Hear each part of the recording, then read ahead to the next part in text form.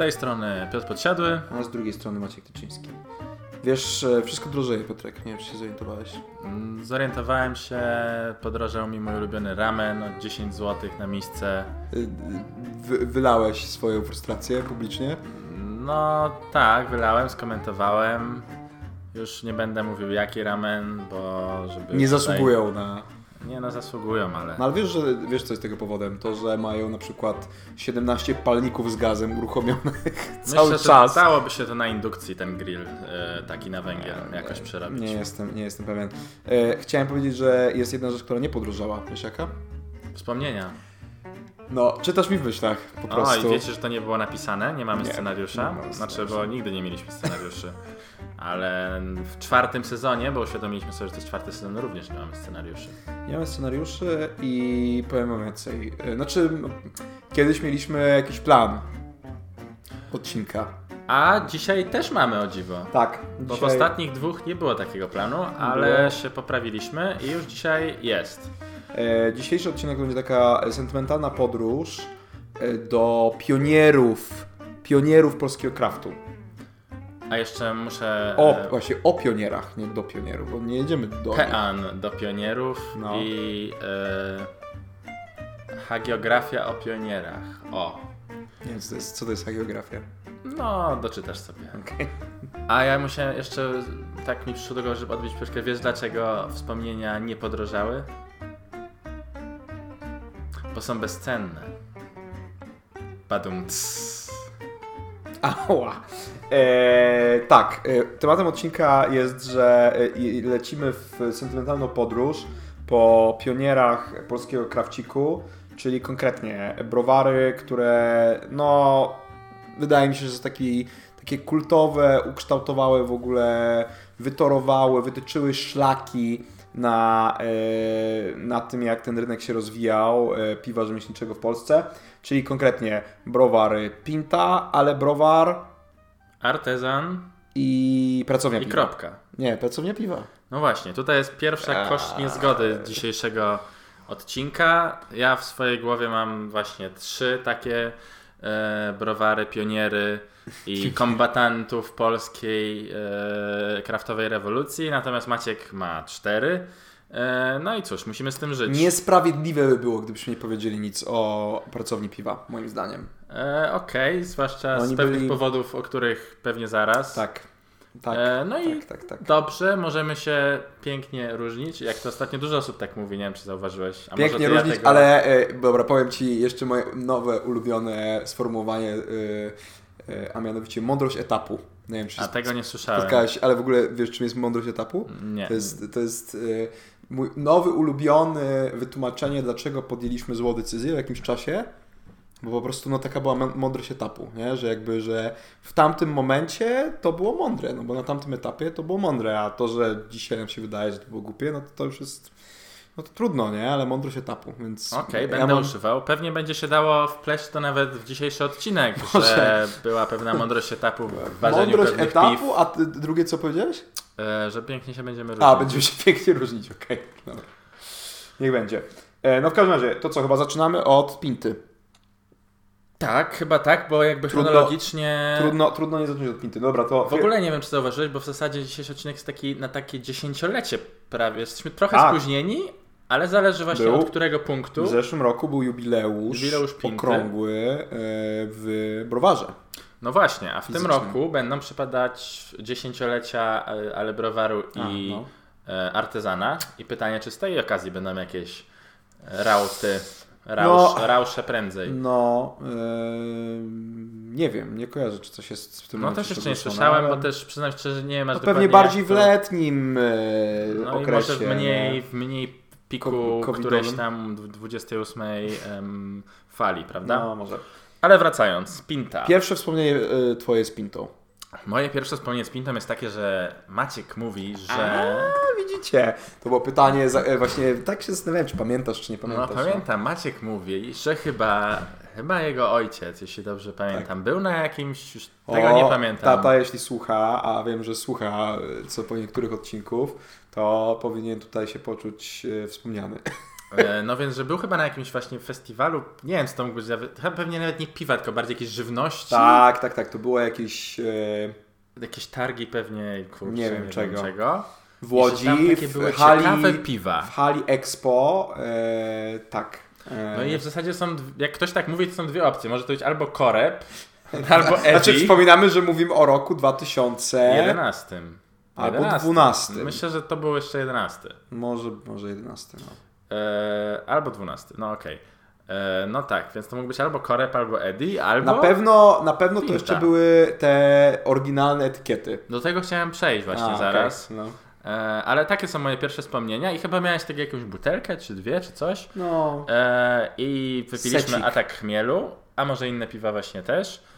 I było takie wow. I potem chyba kolejny raz, nie tak długo później w naszym ukochanym Eclipse Inn udało się spróbować tychże trunków. Czy to jest ten moment, że opowiadamy światu o Eclipse Inn, czy to zostawiamy jako... Na razie jest to wspomnienie tutaj przelotne.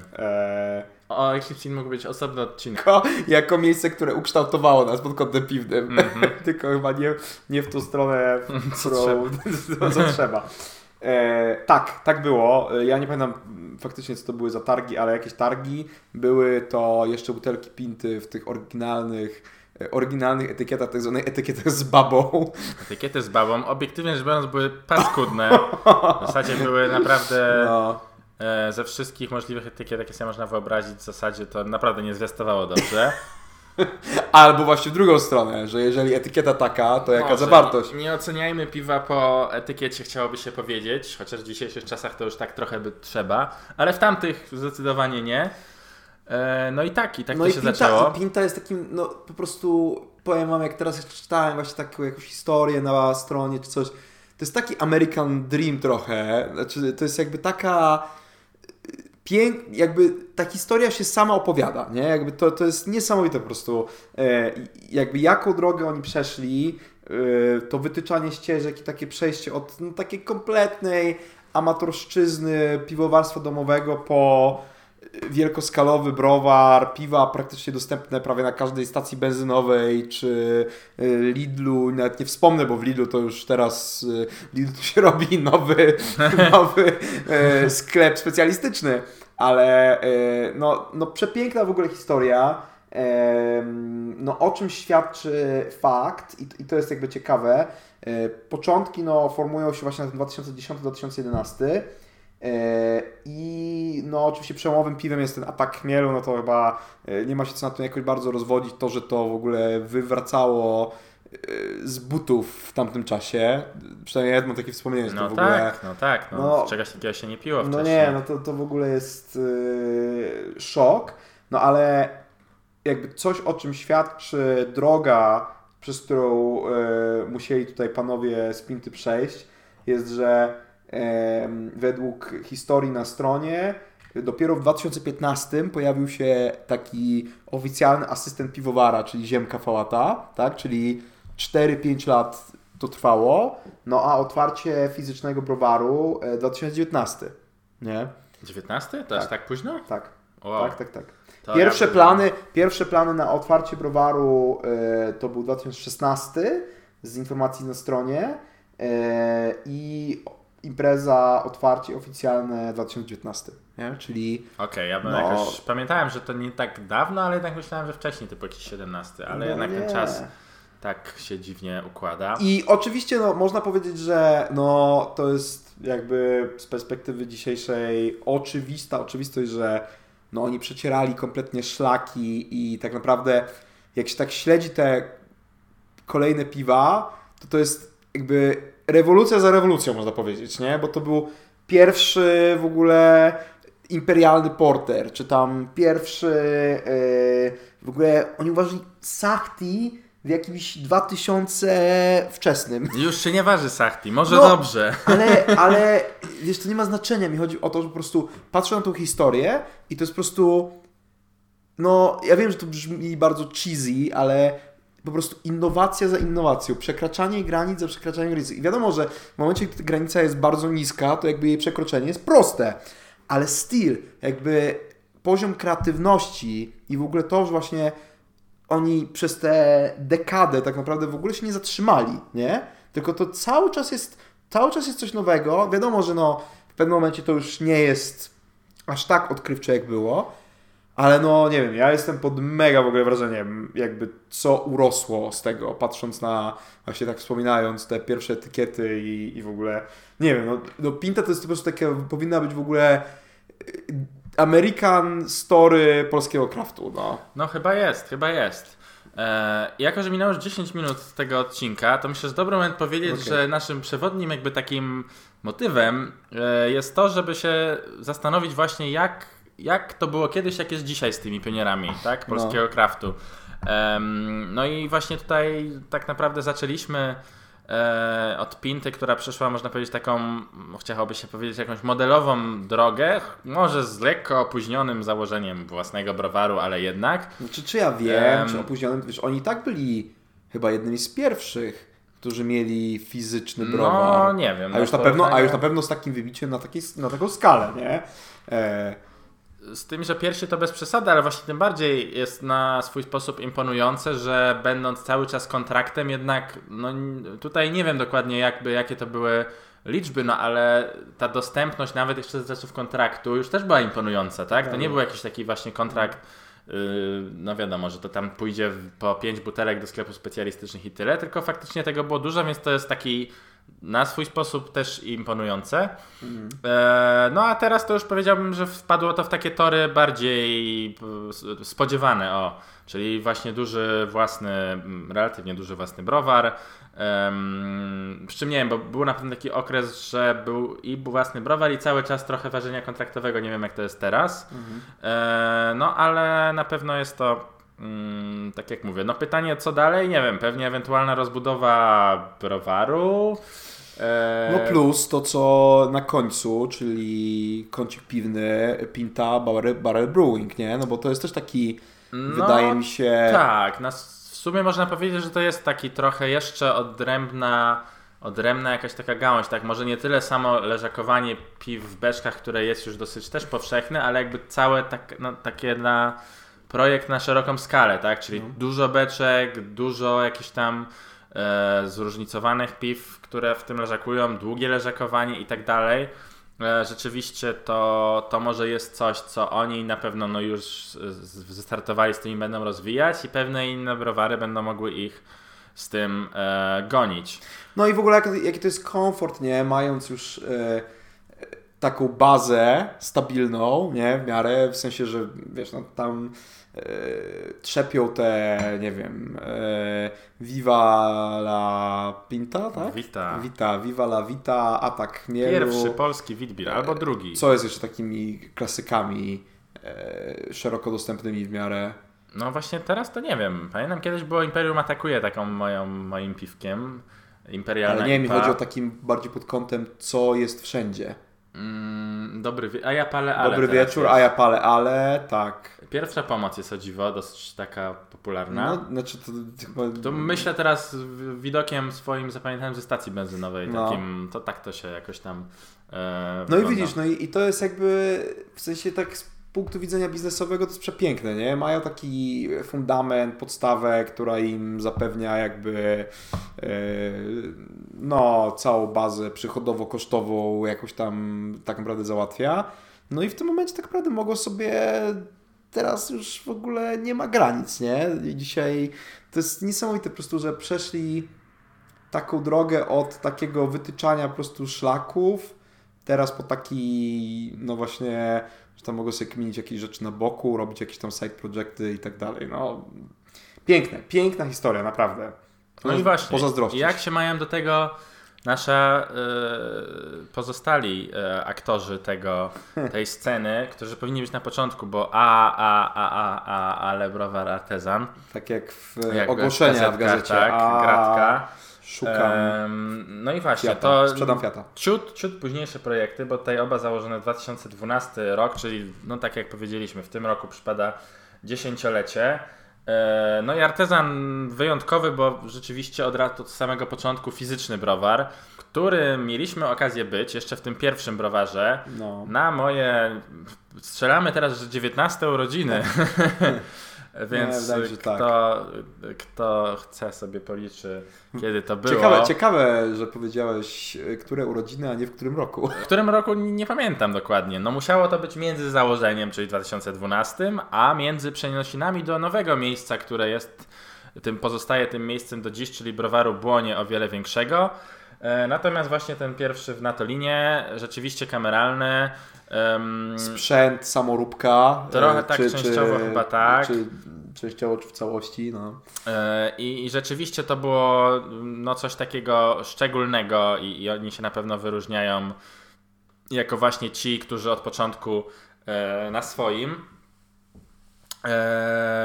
Czy dobrze na tym wyszli? No chyba tak, chyba wiesz, mają teraz zdecydowanie większe moce, ale jakby też od początku gdzieś tam, wiadomo, chyba można kontrolować sobie i rzeźbić nad tymi piwami bardziej. Ale browar z kolei, tutaj podobna historia jak z Pintą, czyli na początku przez ładnych parę lat ważenie kontraktowe i browar fizyczny w 2017 roku, czyli jeszcze też przed Pintą, nie? Okay. Czyli paradoksalnie Pinta, tutaj właśnie dlatego mówię i tak się zdziwiłem, że najpóźniej. Ale w zasadzie, jakby z naszej takiej perspektywy konsumenckiej to jakieś, nie wiem, czy to było jakoś tak zauważalne, nie? Pewnie w jakiejś dostępności się pojawił tych browar? piw. Tak, nie wiem. Na początku to chyba był w ogóle jakiś, z tego co pamiętam, właśnie nawet spadek pewien jakości, jeśli dobrze pamiętam. No właśnie ja nie mam w ogóle takich przemyśleń. To jest takie czego ja coś kojarzę, że na początku była jakaś taka historia, ale może poprawki. Bo to właśnie się tak intuicyjnie wydaje, że to powinny być jakieś takie momenty, które coś zmieniają też w piwie. Znaczy wiadomo, w idealnym świecie nie zmieniają albo wręcz poprawiają. A ja w ogóle nie rejestruję jakby, nie wiem, czy to właśnie gdzieś zapomniałem, czy to było jakieś takie nieznaczne, że po prostu... Do zignorowania, dokładnie. No więc tak, od pionierów polskiego craftu ważących powiedzmy kontraktowo do dużych, relatywnie stacjonarnych browarów i również do własnych knajp, bo w zasadzie we wszystkich trzech przypadkach coś takiego funkcjonuje albo funkcjonowało. W Pincie mamy lokale w Wrocławiu i w Krakowie. Tak, na pewno, możliwe, że jeszcze gdzieś. Chyba nie. I nie wiem, czy obydwa, czy tylko któryś jest na zasadzie franczyzy bardziej. Ale to jest też ciekawe, bo mi się wydaje, że też wszystkie te browary przechodziły jakby te takie wspólne fale, nie? Że właśnie była tam fala na ważenie z browarami zagranicznymi, nie? I nagle się tam zaczęły te pierwsze jakieś te kooperacyjne piwa. Potem się pojawiła fala właśnie na otwieranie własnych knajp, potem na własnych browarów. W międzyczasie tam oczywiście 1000 innych trendów, ale ciekawe jest to, że tak naprawdę jakby można by ewidentnie jakby wziąć tak na oś czasu, to można by na takie etapy podzielić, nie? Co było takim motywem przewodnim w tym świecie, co jest urocze, wydaje mi się, nie? W sensie, że to jest takie, bo to nawet na o wiele większych rynkach widać, ale tutaj tak widać jak na dłoni po prostu, że są te trendy, którymi wszyscy podążają. No dla mnie, jako dla osoby, która bardzo lubi takie poukładane rzeczy, wiesz, takie zorganizowane i to jest właśnie taki po prostu naprawdę takie kojące, że można to tak, że to nie jest jakiś właśnie taki miszmasz, tylko wszystko ładnie po kolei, etapami.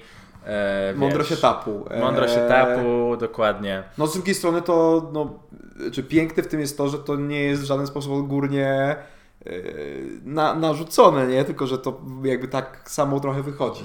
Może fajnie. Lekko narzucone przez rynek, czy coś takiego. No okej, ale wiesz co, jak ten rynek jest tak mały, to tak naprawdę to są te browary, które ten rynek kształtowały, nie? To jakby oni narzucali trendy, można powiedzieć, bardziej niż w drugą stronę. No ale jakby się z tym. Ale browarem jest o tyle śmieszna sytuacja, że ja to właśnie parę razy tam rolling joke'iem jest taki, że ale browar iteracji... Rolling joke'iem czy rowing jackiem? Że która iteracja ale browaru teraz występuje, nie? Że jest taki, że ale browar ma takie faktycznie, fale. Cykle, nie? Cykle, tak. Że na nowo się muszą odnajdywać, mam wrażenie, nie? Że tak, o ile właśnie Pinta to jest dla mnie taki przykład ciągłego po prostu wzrostu i po prostu wymyślania nowych rzeczy, to Alebrowar takie bardziej cykliczne wzrosty, bardziej jak taka koniunktura klasyczna, powiedziałbym, a nie agresywny wzrost. No więc... Tak, no ale również tutaj też 2 lokale, Gdynia, Wrocław i to, co chciałem powiedzieć, Artezan lokal był, ale się zmył jeden w Warszawie. No chyba z jakichś względów pewnie, no jak to zazwyczaj się lokale zamykają, pewnie coś się może nie spinało, albo się po prostu może spinało, ale nie na tyle, żeby warto było to ciągnąć. No i tym samym chwilowo jest bez lokalu, ale za to z festiwalem w Błoniu, corocznym na który jeszcze nie dotarłem. Serio? Nie dotarłeś? Nie. Jezu. Ja byłem chyba na Jaki to się Craft Beer Fiesta? Jak to się nazywa? Nie, Craft Beer Fiesta to jest teraz w Gdańsku. Sorry. A nazywa się to właśnie, już zamotałem. Nie no, Craft. No wiadomo, Craft 100%. Tak się to nazywa. 100% Craft. 100% Craft. Możliwe też. Ja albo byłem na wszystkich, albo na prawie wszystkich i bardzo lubię tę imprezę. Jeszcze nie dotarłem. I myślę, że to Przeraża mnie to, że muszę w jakiś ten LKA wsiąść i potem się przesiąść. No, ty z Łodzi trochę dalej. My w Warszawie to wsiadamy na chwilę i pyk, to będzie wycięte. Pyk i już jesteśmy. Także... Będzie taki mechaniczny głos. My wy Łodzi. Wstawione. Także w sumie pozostaje, myślę, chociaż no już trochę te browary stoją, ale myślę, że pozostaje się spodziewać, że może w Pincie czy w Browarze też jakaś może bardziej kameralna, ale może jakieś imprezy będą. Czemu nie? No... Mądrość etapu wskazuje, żeby jednak nie robić imprez. No nie wiem. No, na zewnątrz. Tutaj wychodzą. No właśnie, na mądrość etapu jeszcze przyjdzie na pewno czas na takie taprumy, tak? No w Artezanie jest coś takiego. W Pincie, jeśli się nie mylę, chyba też, chociaż nie byłem tam w ogóle jeszcze. No, to nie jest najbardziej oczywiste. Ale Browarze chyba nie jest to jakoś tak, powiedzmy, komercyjnie oni mają zaangażowane. Ten pub, nie? Jakby, powiedzmy, w okolicy. Tak, racja. Chyba w miarę Browaru. Browar w Lęborku? No, a Lęborg jest jak daleko od Gdyni. No tak, nie daleko, ale też nie blisko. Tak jak Błoń od Warszawy bym strzelał. Okay. Właśnie. No, czyli w zasadzie tutaj cały czas tak, powiedzmy, jakoś web w web.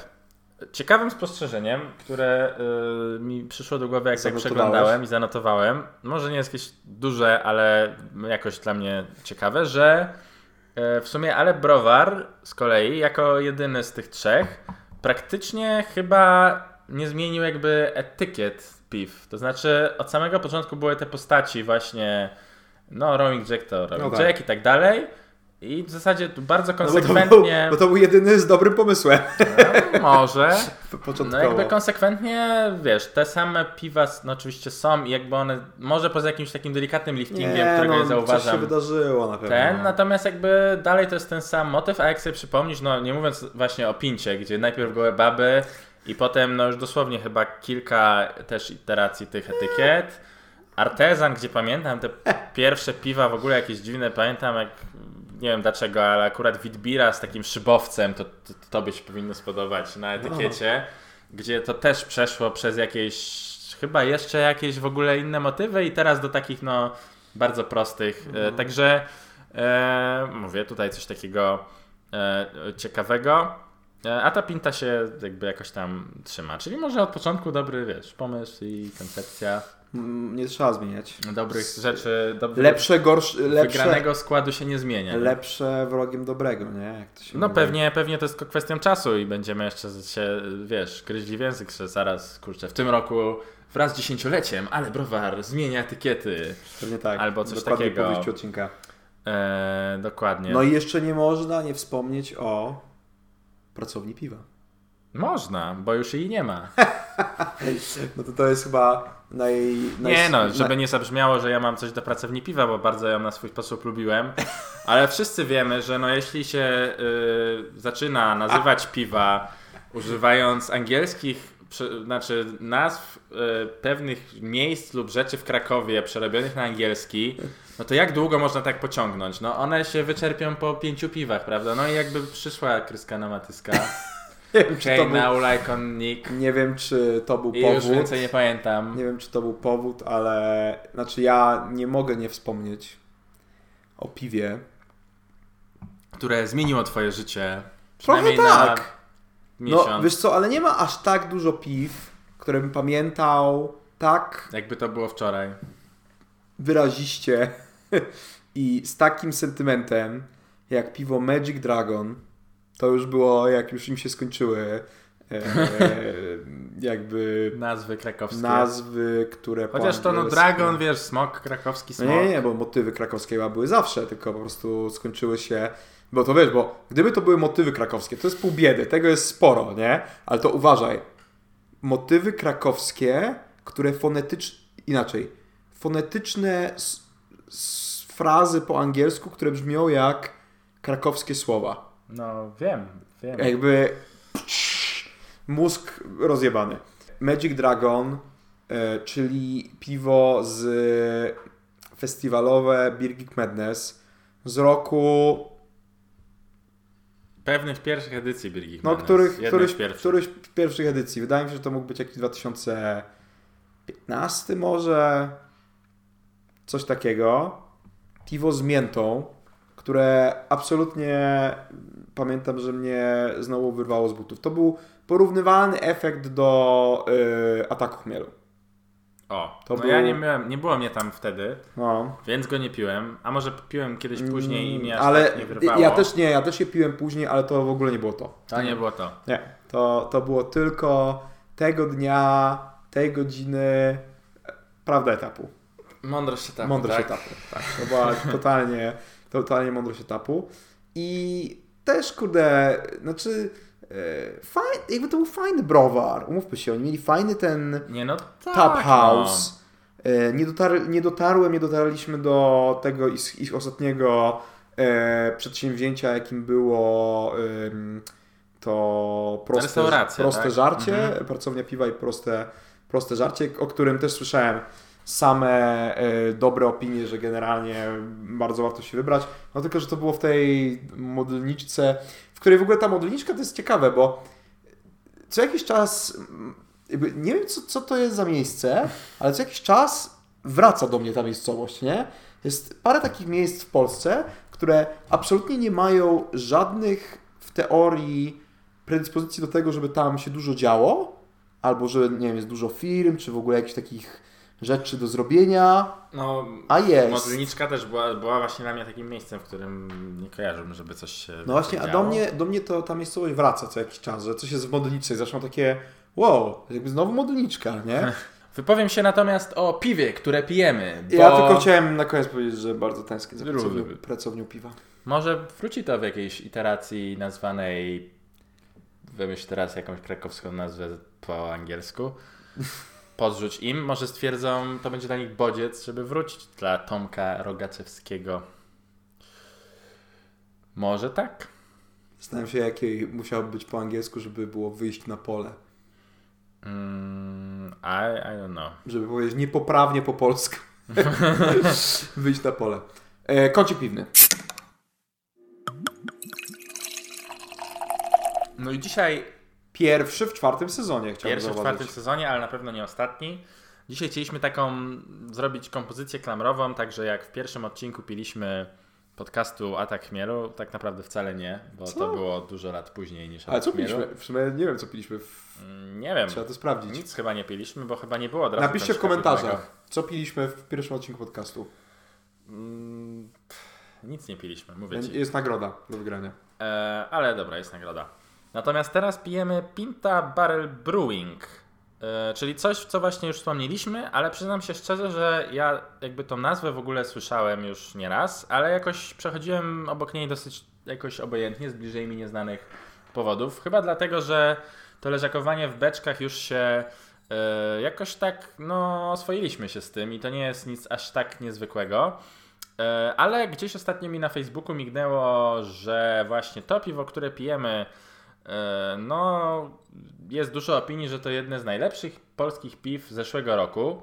Udało mi się kupić, wszedłem w ogóle do sklepu, to była ostatnia buteleczka. Dokładnie piwo Liberty. Czyli no oczywiście... Czyli wolność. Czyli wolność, oczywiście. Natomiast jest to oczywiście stout z czym tam, Maciek? Wanilia, kokos i kawa.